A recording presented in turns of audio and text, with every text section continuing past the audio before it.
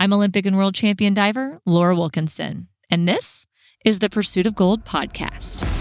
Each week, we are unlocking the physical, mental, emotional, and spiritual tools that help athletes reach their biggest goals in sports. Today's guest has an incredible background in the world of water polo. Jaime Komer is a two-time world champion and an Olympic silver medalist with Team USA. She's now a facilitator who brings a transformative presence to her audiences, empowering individuals and groups to embrace authenticity. Drawing from her Olympic career as a professional goalkeeper, Jaime has guided people from all different backgrounds through their challenging transitions in life with compassion and an open mindset. Alongside over 15 years in wellness and a master's degree in health and wellness coaching, she seamlessly integrates guided visualizations and creative imagery into her facilitation, empowering individuals to tap into their intuition and find purpose.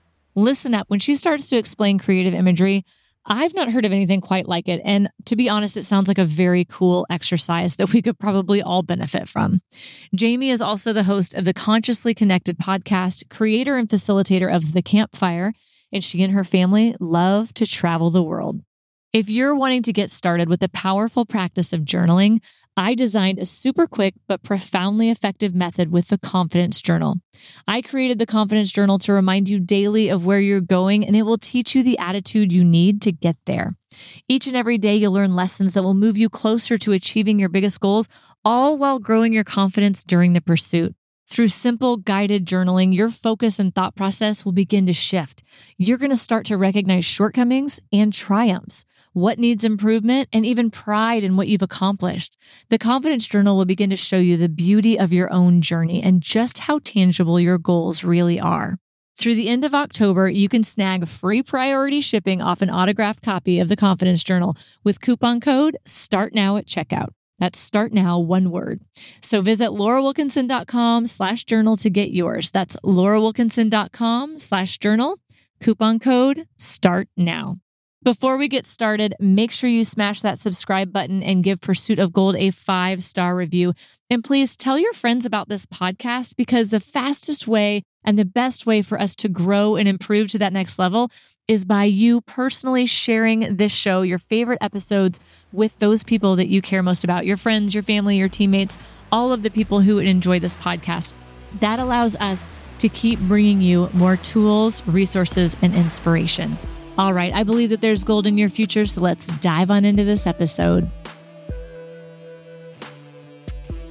Jaime Komer, welcome to the Pursuit of Gold podcast. I'm really excited to talk to you about all your cool things, both past and present. Laura, it's a joy to be here. Thanks for having me on. Well, I'd first love to know, I love to start at the beginning and learn how people got into their sport, because water polo around here, they have it at our high school now, but like when I was growing up, that was not a thing just everywhere, you know? And so I didn't really meet water polo players till I was at like Pan Am's, Olympic Games, World Championships, that kind of thing. So is it normal for you growing up? No, it wasn't normal for me either, particularly. So yeah, I think it depends where you live. I grew up in Central California, and water polo at the time was more predominant in Northern California and Southern California. And even in Central California, the only way I found out about it is, one, it's really hot. So I used to play in the pool a lot. And two, my older brothers played when they were in high school. And so I started when I was in high school, which I realize is pretty late for most athletes. And I started in high school, and we didn't even have a girls team at the time. So I joined a boys team. And then, sophomore year, we got a girls team. So it was just up and coming at the time too. Oh, that's cool. Did you do sports before that at all? Total variety. Yeah. I just did a variety of things for fun. Like, basketball, volleyball. I mean, I'm a tall gal, so I kind of played with those ideas. Try gymnastics, try track, like all these different things. Some felt right, some didn't. That's cool. And so naturally gravitated toward water polo following the brothers, I guess, right? Yeah. Playing in the water was just super fun. Like it's something clicked. I wasn't great at it to start with at all. It just felt fun though. You need to be a pretty strong swimmer though, right? I mean, there's so much involved because you're not just swimming, you're handling balls, you're kind of fending off people. Like, what do you think is the maybe most important skill to learn as you're developing as a water polo player? Many athletes, water polo players, would come from the swimming background. I didn't, but I'd say that the top trait is learning egg beater. It's just the way you tread water to stay afloat, because that's really what you use to move around, whether you're a goalkeeper, a field player, whatever position you're in. Egg beater is hands down. Like once you get that down, everything is just a lot easier. Still hard, but easier at least. Now, what was your journey from high school to collegiate playing like? Did you kind of hit the higher levels first or not? Because this is something new for me, because as an individual athlete myself, like it was a very different road. Like if you performed well, you could probably get a scholarship offer and things like that. But what I'm learning, watching my friends have kids with going through high school sports on team sports, it seems very political. Like, was that the same in water polo, or how can you really show yourself off as a team player, but as an individual to get recruited by colleges? My position was unique too, because I was a goalkeeper. So I was still kind of on my own in the position on a team. And then with our team in high school, I tried out. The way it works with water polo is you can try out for the development teams, the US development team, the junior teams and things like that. So that's a way to get into the pipeline for USA water polo, to be kind of, to have more connections to coaches and to be seen. And it's obviously a different game now, and I'm going to date myself with this one. But when I was reaching out, I was sending letters, I was sending VHS videos, tapes, that type of thing to coaches. So it was a very, I was just reaching out individually saying, hey, I'd like to play for your team, and would have conversations with Cal or with UCLA and seeing what would be a good fit, and would go on those recruiting trips. And yeah, that's kind of how it looked. But I had to work my way to get a scholarship. Yeah. So it didn't just come easy for you. You had to like work for it and be proactive about it. Yeah, I definitely had to be proactive about it. And then I remember for me, I just really connected with UCLA, and I spoke with the coach. I met with the coach, Adam Krikorian, and he was like, okay, we can offer maybe a little scholarship to start with, and you can kind of work your way up. So prove yourself in that space. And which was, for me, was a good little competitive, like, okay, we can do this. We got this. What was that like, transitioning from high school to, you now have this opportunity, but you're going to have to work for it, which you seem to like the invitation. But how hard was that exactly? Was it what you expected? It was a lot of fun. I appreciated it. I was ready for it. I was excited for that big change. I came from a smaller school in the Central California, went to this huge, NC2A. Well, it became an NC2A, I think, the year afterwards. Sport. This college was amazing. And I had actually just had 2 shoulder surgeries after my senior year in high school, going into my freshman year in college. So the idea of proving myself was, I had to prove myself with my work ethic by doing a lot of leg work. And during the preseason, it wasn't like I was taking shots as a goalkeeper. I was in the corner doing leg work and training, like cross training, because I wasn't physically ready and capable yet of blocking balls. So it was an extra challenge like that, because I wasn't training or pre-training the way I would have normally probably done. Well, was that discouraging at all? Because you're coming in, like you said, having to prove yourself, but the one thing a goalkeeper really needs is her arms. I could see that being really defeating on one end. Did you handle that well? Honestly, I'm amazed at how well I handled it, because it was hard, because, kind of that fear of being left out a little bit. You're watching everybody else grow. You're watching everyone else improve and getting better and working hard and showing their work ethic. So that was hard on that part, feeling a little, kind of that little left out feeling. You're like, oh no, I'm a little behind. And I had to sit with that. I had to really sit with those feelings and emotions around that one. But I'm grateful it didn't affect my willingness to keep going and go for it and actually prove, okay, I can do this. I can be the starting goalie. I can make this happen. Just keep believing in me, everybody. Give me a chance. How long did it take you to actually get to that point where you were able to prove yourself? It was that freshman year. It's just with water polo, the fall time is the preseason, and then the season starts in just after January, pretty much February on. So I had about a month and a half of taking shots. And it was a little rocky at first, and then was able to pick it up though that year and was able to be the starting goalkeeper. So I was so grateful for the preparation and training beforehand that actually helped lead to being able to be in that place. That's pretty cool. What was the rest of the college journey like? Because you did some pretty awesome things there, didn't you? Yeah, it was so grateful. The team, Adam Krikorian, the coach, is amazing. He's now the USA Women's Water Polo coach, Team USA, an amazing human being. And he really helped cultivate, a particular type of environment for us as well to help us to thrive. And I really did feel like I was able to thrive in that environment that he helped support. it was fantastic. We had, I remember one particular thing. We had won or two championships in a row, maybe at this point, and he had printed out a piece of paper that said complacency, I believe it was, and learning that, to be complacent, what that means is kind of just being okay with where you're at, just okay with where I'm at. I'm good, and how that can let us kind of just settle and not really keep working harder. And the fact that that still is with me years and years later, this reminder that, okay, whatever you've done in the past, like, let's be present with where we're at and what would we like to achieve moving forward. And I feel like that really embodied the kind of this drive and the excitement and the focus of the entire collegiate season and experience. Well, I love that. I think that's so powerful. Isn't it funny? Sometimes it's the littlest things a coach will do that just sticks with you. So like vivid and so powerful for like decades after, right? Mm-hmm. Mm-hmm. So when did you start kind of hitting this international scene? Well, at the end of college, I thought it was done because water polo, just like many team sports, there are the political sides of it. I figured, there wasn't a spot for a goalkeeper on the national team.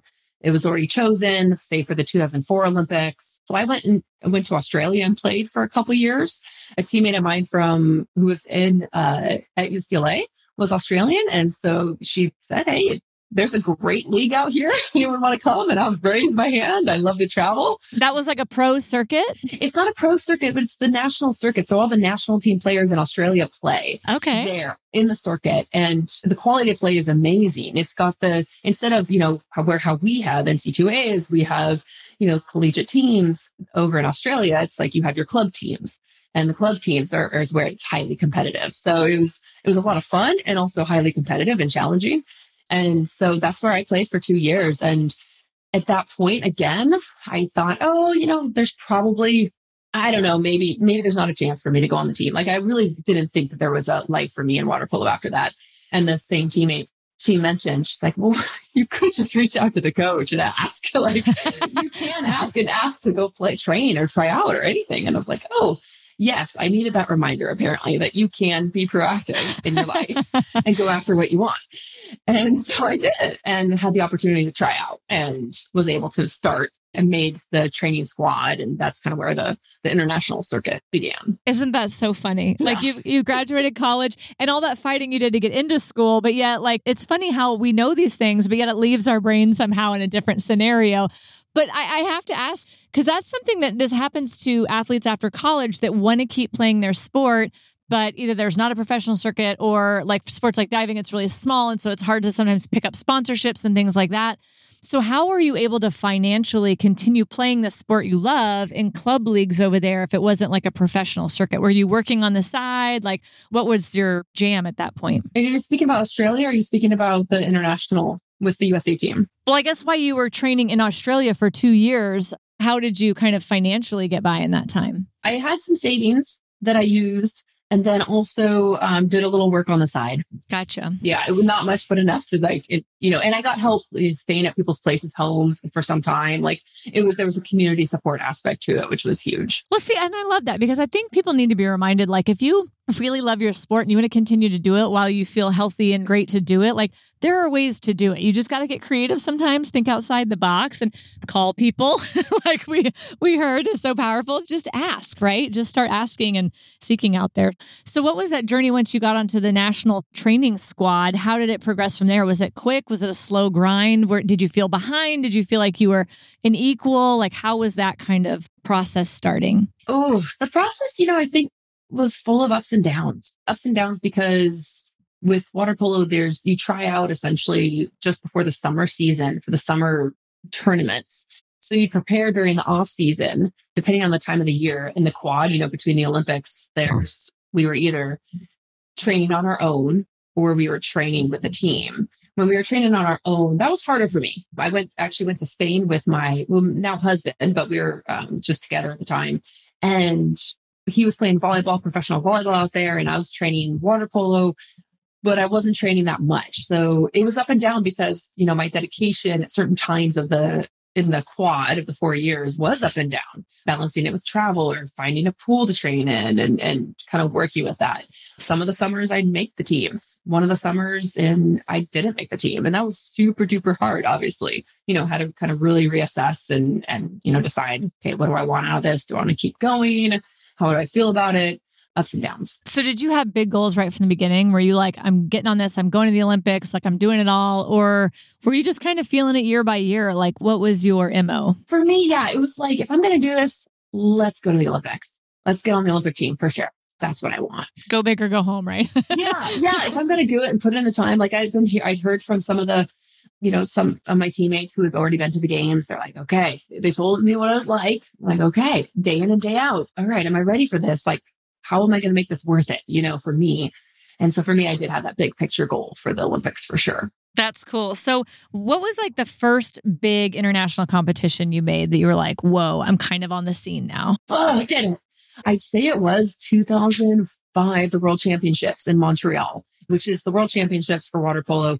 Maybe it's similar to diving. It's the next biggest thing to the Olympics. The World Aquatic Championships too. It's for people that don't know, it's all the aquatic sports. So it's water polo, diving, swimming, synchro swimming. So it is like a mini Olympics for the water sports, which is kind of special too, because we actually get featured maybe a little more than we would at the regular Olympics.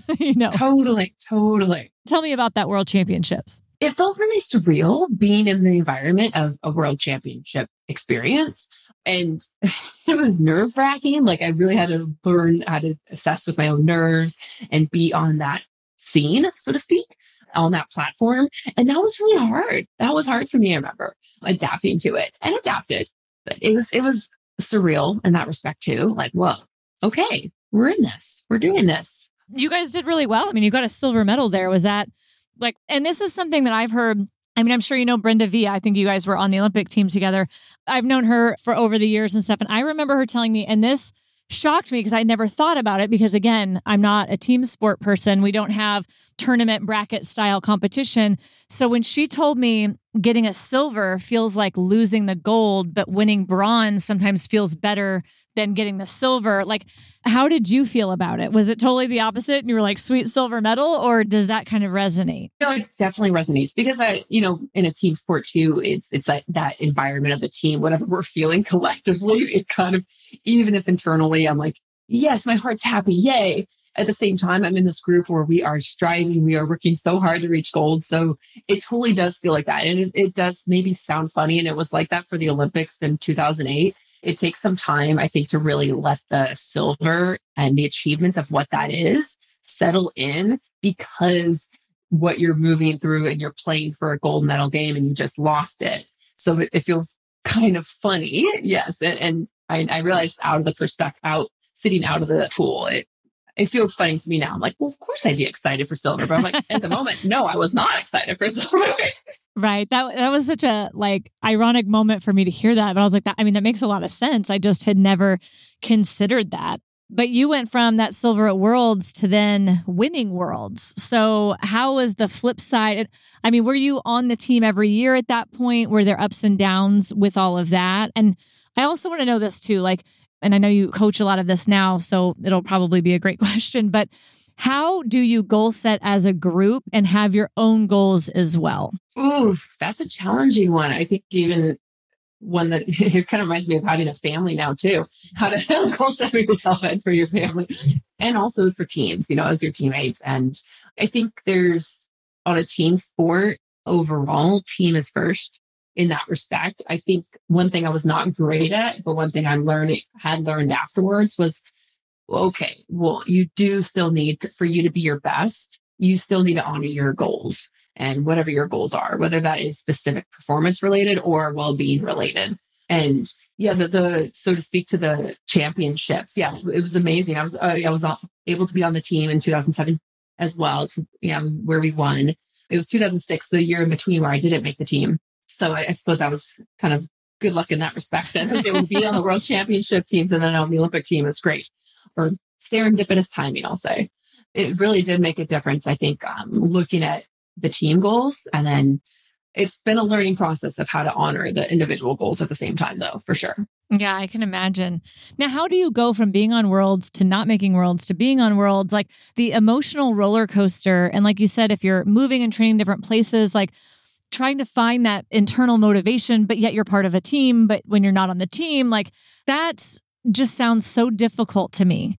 Like, how do you get through that? Like, where do you put your brain in those situations? It's all over the place, to be completely honest. And I didn't handle it the best. Or meaning I now in retrospect, I realize, ooh, that's where I could have learned these techniques and been better at this to help honor my emotional well-being. Okay, that would have been helpful. Right. So it is really hard because I think at least at the time or the environment or my beliefs were that in sport, okay, I have to keep a very particular type of face, meaning a strong, like a face where I don't show my emotions. I don't show with you how upset or sad I am because I want to show that the team is most important. And so I'm not going to really share in all environments how I really feel about the situation of not making the team, for example. And I didn't really give myself a place also to release that, except with my partner and maybe in certain places. So that was a learning experience too, to how to navigate your own emotional well-being and really take care of your emotional well-being and mental health when you are maybe not achieving what you want, or maybe, something's not going the way that whatever challenges you're facing, because it's so much easier. Obviously, if you're making the team, you're winning, you kind of have these external things that you're excited about, but really, how do you internally tap into your own inner, whether it's your inner strength, your inner happiness, your inner peace, when things outside of your life are not maybe going the way you want them to go. If you, Jaime, now were going to talk to Jaime then, what would you have told yourself to do in those times? I would have sat with her. First thing that's coming to mind for me is I would sit with her and I'd have her put her hand on her heart and have her take her through the process of how to feel her feelings and literally feel what she's feeling and acknowledge them, say them aloud, and maybe be in a group in that space so she feels heard, to process what she's feeling instead of essentially bottle it up and not know what to do with it. I think that so it would be more of a process I would take her through just to learn how to navigate her own emotions and to validate them and be like, okay, because that allows her to, let them go, move on with more ease. No, I 1,000,000% agree with that. I love it. I've talked to some people too about like sometimes a grieving process, especially if you don't make that team or you don't hit that goal that you had, like it's gone, and that's really upsetting. And if you don't, like you said, feel it and acknowledge it and release it, like it's always in there and it bottles up and it festers and it turns into all kinds of ugly things that are not good or healthy in any way, shape, or form. Totally.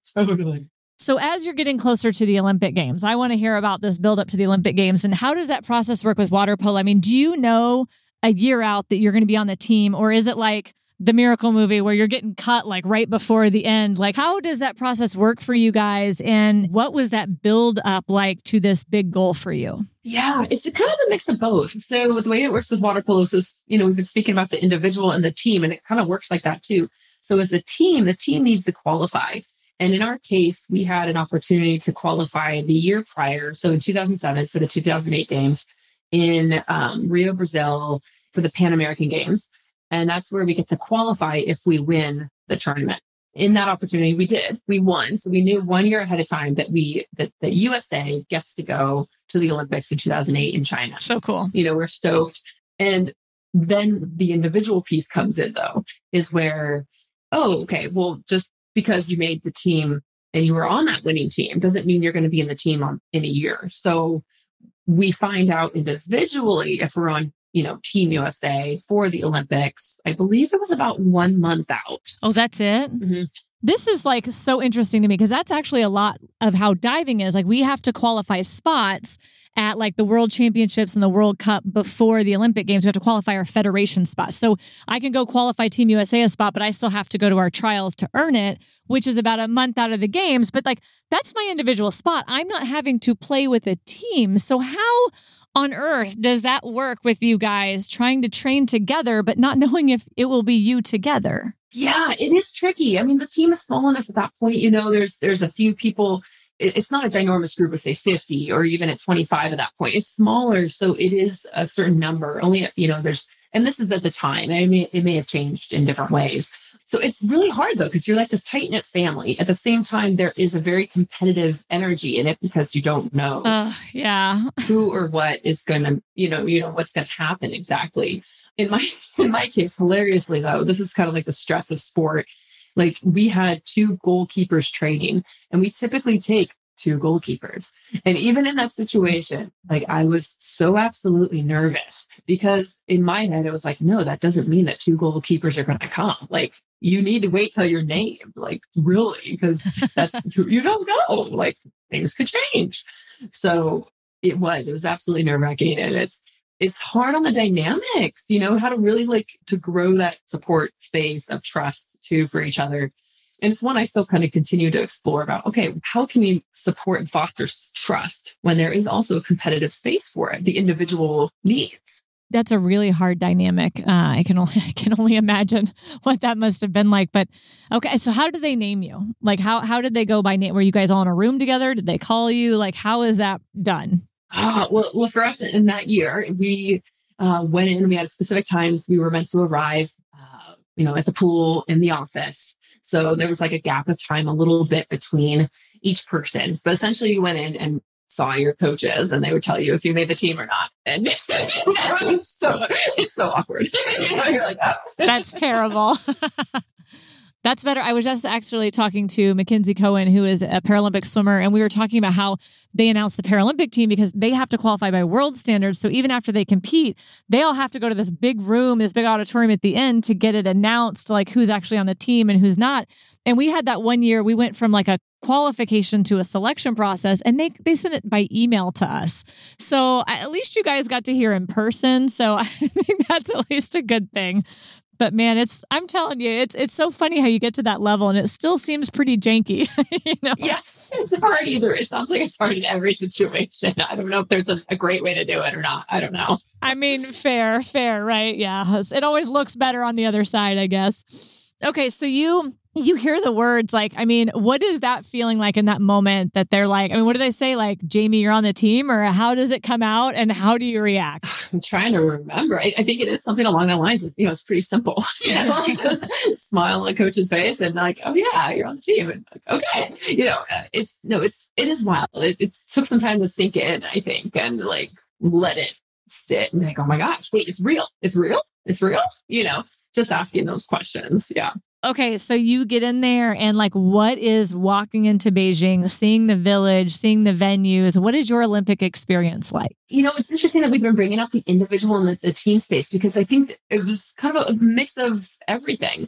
It was a mix of everything because it was surreal and magical because it's the Olympic Games, and being able to be an athlete and step in that space is freaking magical. It felt like such an honor.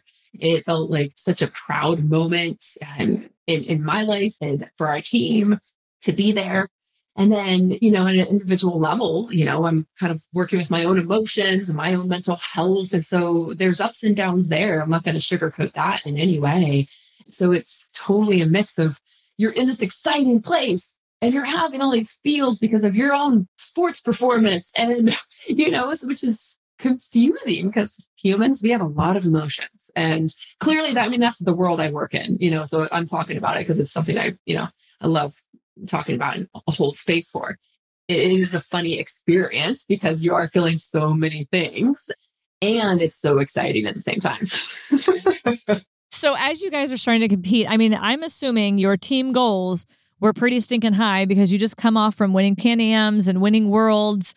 So how do you go into that tournament? I mean, are you guys just like fierce and on guard? Like, how are we feeling and how does it play out? I think we were obviously very focused and determined for the gold.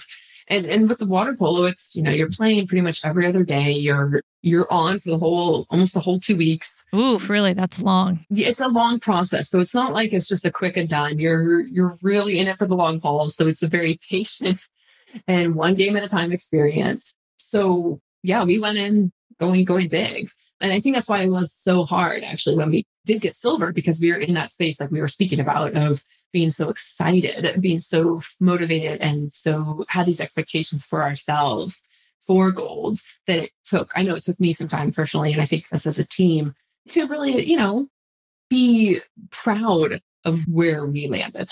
What was that final tournament like?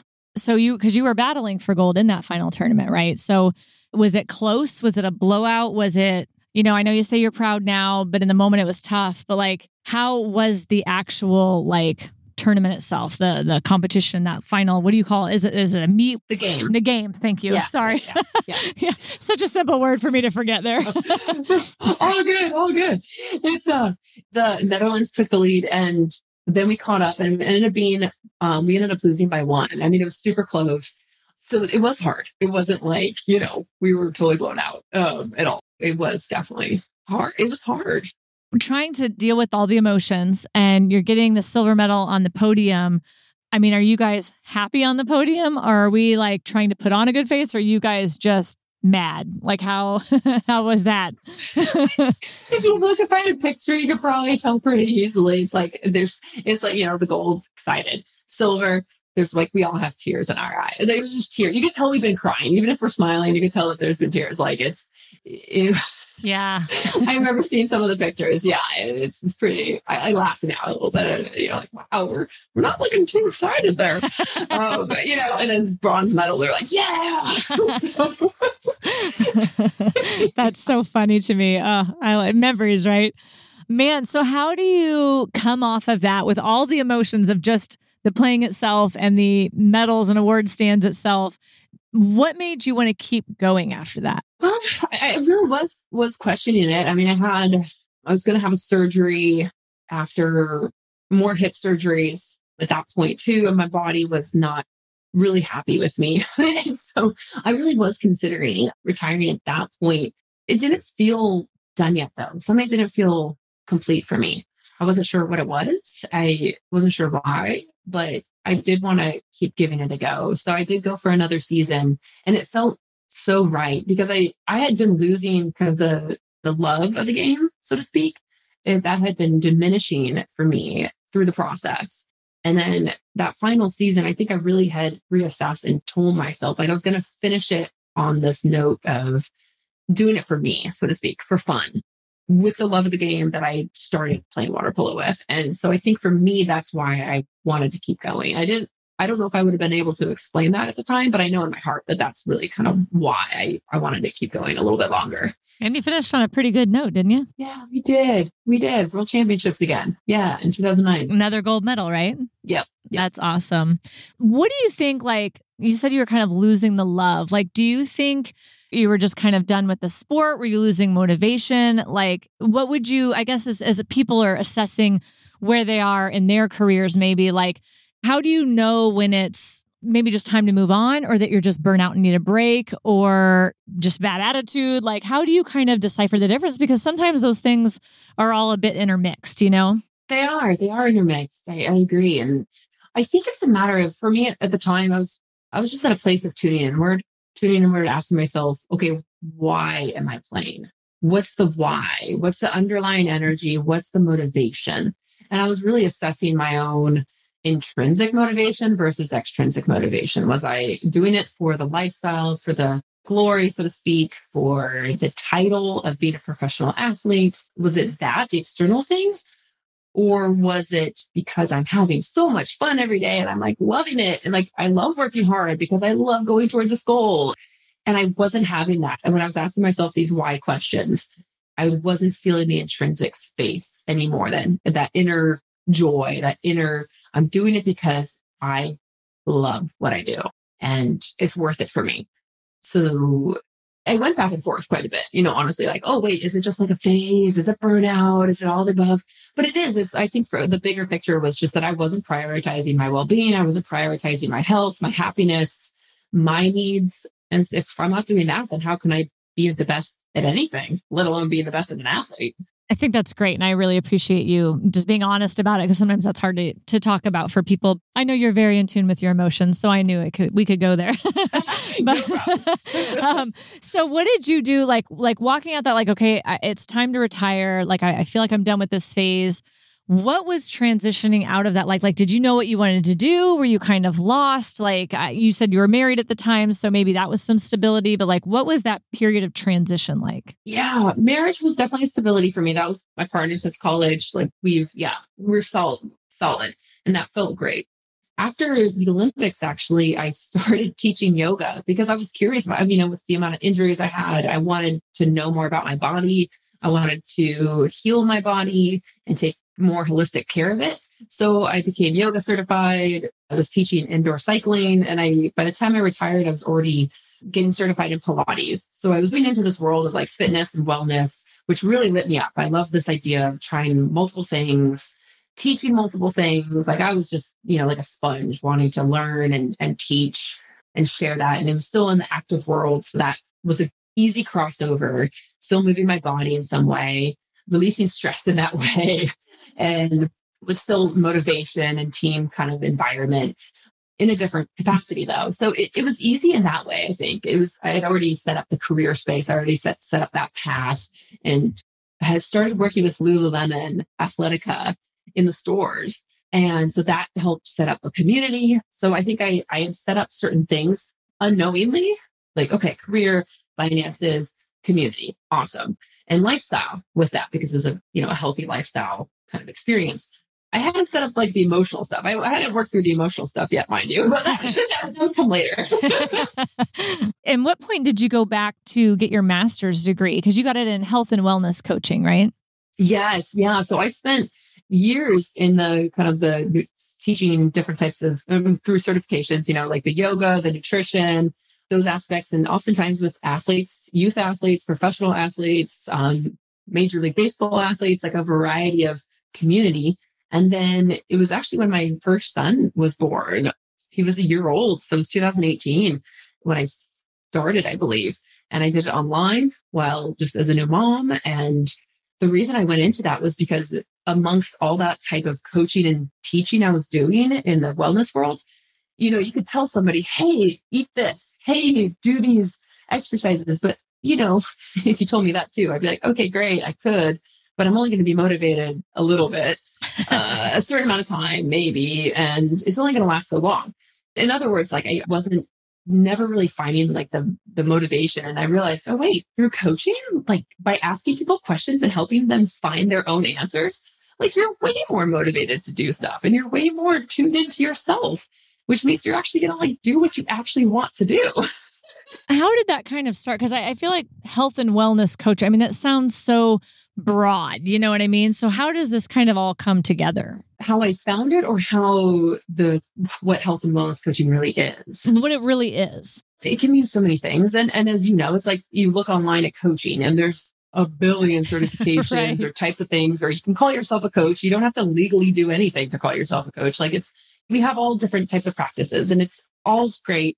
Whatever works for you. It's like I think of what's really fun is finding something that feels right, as the coach.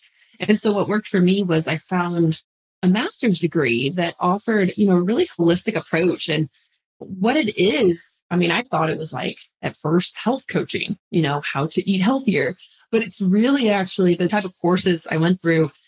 Maybe this will embody it quite well. One of the first courses I took was called How to Be a Healing Presence.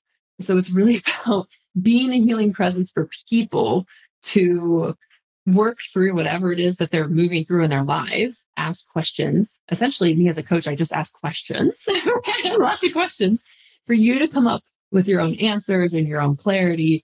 It's a form of, you could call it a form of life coaching. It's such a broad aspect because, your health and wellness involves every aspect of your life. So my clients, I do transition work now too, of course, but we talk about every topic. It's not specific nutrition related or body related at all. It's like the whole being, right? The whole person. Yeah. Mm-hmm, mm-hmm. And so where has that kind of taken you? Because you've hosted a couple of different podcasts. Now you have the Consciously Connected podcast, right? Mm-hmm, mm-hmm. And also you have this campfire group sessions. Like tell us about all of these things that you've done, because I'm sure they probably are all a little bit harmonious here. So harmonious. They really are. I think of what it's led is full circle to me, offering spaces for people to tune inward, explore who they are at a deeper level. And so whether that's through the podcast or whether that's through the campfires, which is group sessions or private sessions, you can do them privately as well. But what I've done is I noticed that there was, we talk about like kind of like what lights you up and your intrinsic motivation. what I found, there was a theme every time I had a coaching session or a group session before campfires existed, before I created those. I would always bring in these guided visualizations, not like visualizations like, okay, imagine yourself on a beach and then you walk down the stream and then you go into the water. I'm not telling you what to see, but it's more like I bring up, like, say if you're like, okay, I'm feeling really frustrated right now. And I'd be like, okay, well, if you put that in a visual, what would that look like? Oh, interesting. And you say, oh, it's like, I feel like I'm frustrated. Like there's a big thicket in front of me, like a big bush. And I'm frustrated because I don't know where to go and everything's pokey. And I'll be like, okay, what do the pokies mean to you? Like, what does that represent? And what else do you see? How's your body responding in that space? So it's like, I noticed these themes coming up of, you'd come up with a visual. I'd ask you about kind of whatever an emotion was attached to, essentially. That's really what sparked the concept of the campfires, is cultivating these spaces that I take you through a guided visualization. And even in the private sessions, any coaching work I do, there's always some type of visual. The podcast, there's the visuals. So it's just an opportunity for us to get out of our heads and into our hearts a bit more. I think that's really cool. And I like how you're having people put their thoughts and feelings and emotions into these images. Like, I've never thought about doing something like that. That's really kind of fascinating to me, as helping you process it, like you said, in a different way.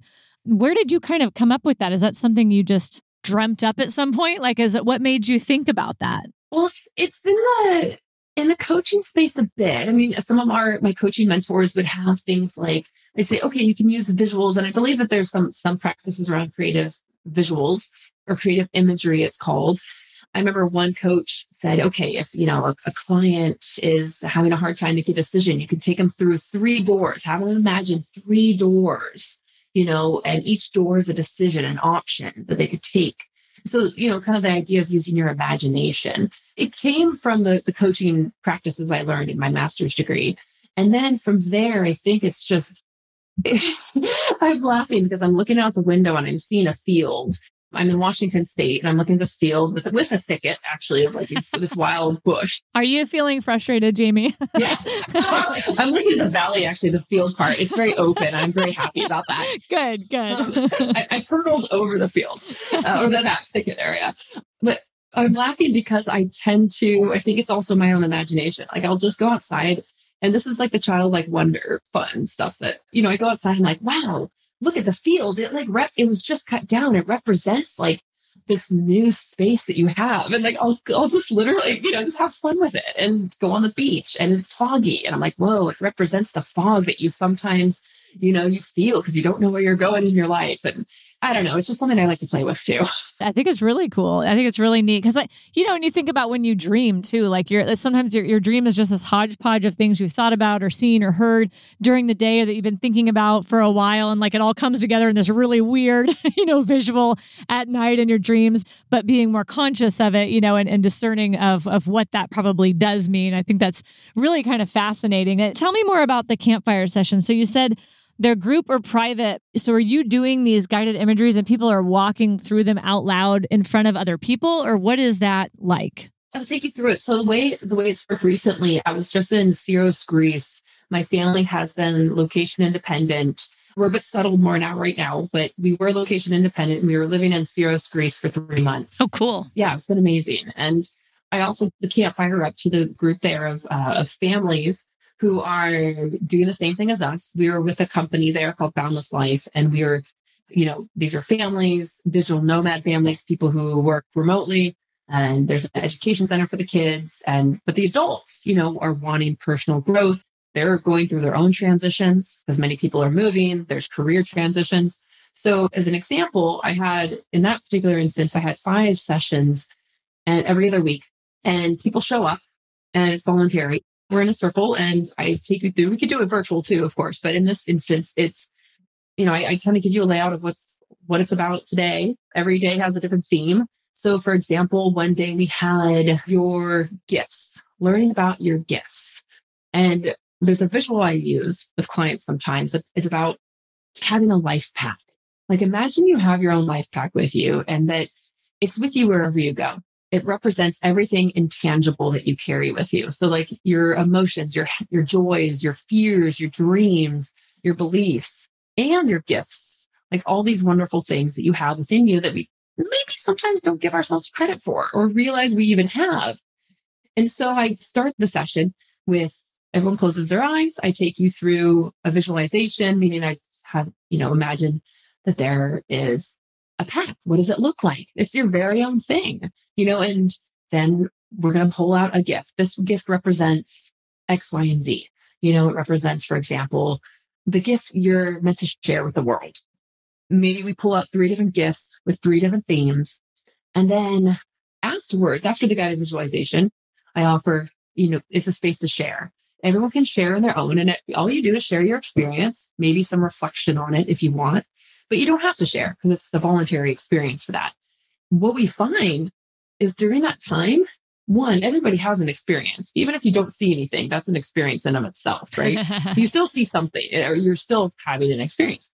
And it's so fascinating what people come up with. Like they're so surprised, like, whoa, I didn't realize that my path would look like this, or that I would pull out this gift, and they bring out and share their imagination. So that's an example. And then we'd have reflection about it. And I'd always finish off with a little mini visualization. So there's different specific themes. Some have to do with your inner compass, that guides you, your toolkit, the tools you take with you, kind of exploring. Another one's like where you are in your life right now, looking at that as a visual, things like that. This is very cool. I love the idea around it. Do you feel like the group sessions are more powerful because people are sharing with each other, or do you think the private sessions are just as impactful, or what do you kind of sense about that? Having done both, the group, hands down. I'm surprised myself. I was not usually a group person myself, doing things as groups, sharing as groups. I mean, if you had asked me that years ago, I would definitely have turned away from that. Then wouldn't want to have done that either as a facilitator or as a guest. And so I'm so surprised that I'm, in this experience saying it. But yeah, hands down, it's the group experience because I find that there's this amazing bond that happens with people, even if they don't know each other. I mean, that's what happened in Syros, Greece. People didn't know each other beforehand. They came together to this location. And I've done this with athletes too, a version of it. I didn't use the guided visualizations as much, but I did virtually bring athletes internationally together in this for sessions. And there's this magic that happens when you bond over, a shared experience. And then with the sharing, when you share what you experience, there's so much that happens, right? You realize, oh, we're not the only ones who have these fears. We're not the only ones who think this. Oh my gosh, I feel really heard and validated. I didn't know that was important to me. So there's so much that can happen when we do share it, even if it's maybe not the most comfortable thing to start. Well, I think there's something in that vulnerability that's what bonds you, right? So it's like if people are all scared, or if there's you're opening up about something you're not sure about, those kind of feelings, when you're in that vulnerable state, but other people are doing it as well. There is that kind of natural bond. We used to call it when we were learning 10-meter platform. It's a very terrifying thing to hurl your body off a 3-story building.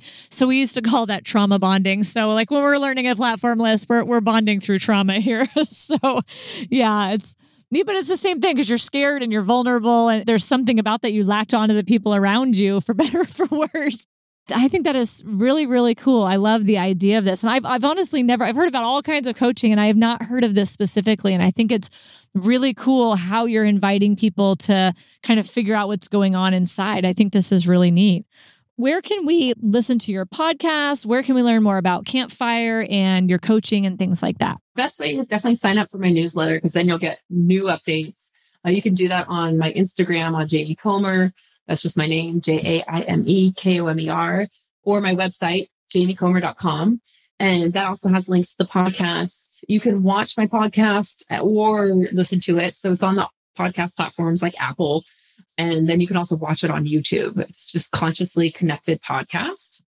And ones that you can watch from the Consciously Connected podcast are in the different locations that I've lived this last year too. So you'll have kind of different visuals in those experiences as well. That's cool. So what brought you out of the nomad lifestyle? Because that sounds really intriguing to me. Oh yeah. And it's still in our hearts for sure. I think it's a natural, just kind of a lifestyle way of thinking now too.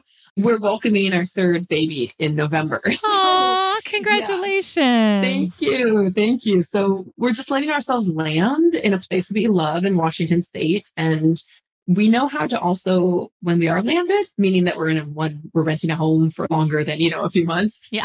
We know how to make it an adventure too. We know how to go out and have fun and go explore places and really look at it with fresh eyes. So we'll make the most of it wherever we are. And I wouldn't be surprised if next year we go adventuring again, though. Awesome. Well, invite me along. It sounds like a blast. Awesome. Jaime, thank you so much for coming on and sharing your experience and all about this really cool coaching that you're doing. So listeners, go check out all of her stuff. It's amazing. Thank you so much. Laura, thank you. I feel honored to be here and just so appreciative of all that you do here. Thank you so much for tuning in today. And please be sure to subscribe, rate, and review our show. This allows us to keep bringing on amazing guests, and it also helps other athletes to find this show. Make sure to check out the show notes to follow us on social media and learn more about our awesome guest. To hear all of our amazing episodes, head on over to thepursuitofgold.com or wherever you listen to podcasts. The Pursuit of Gold is proud to be a Podigy production. That's all for now. Make sure to tune back in next week.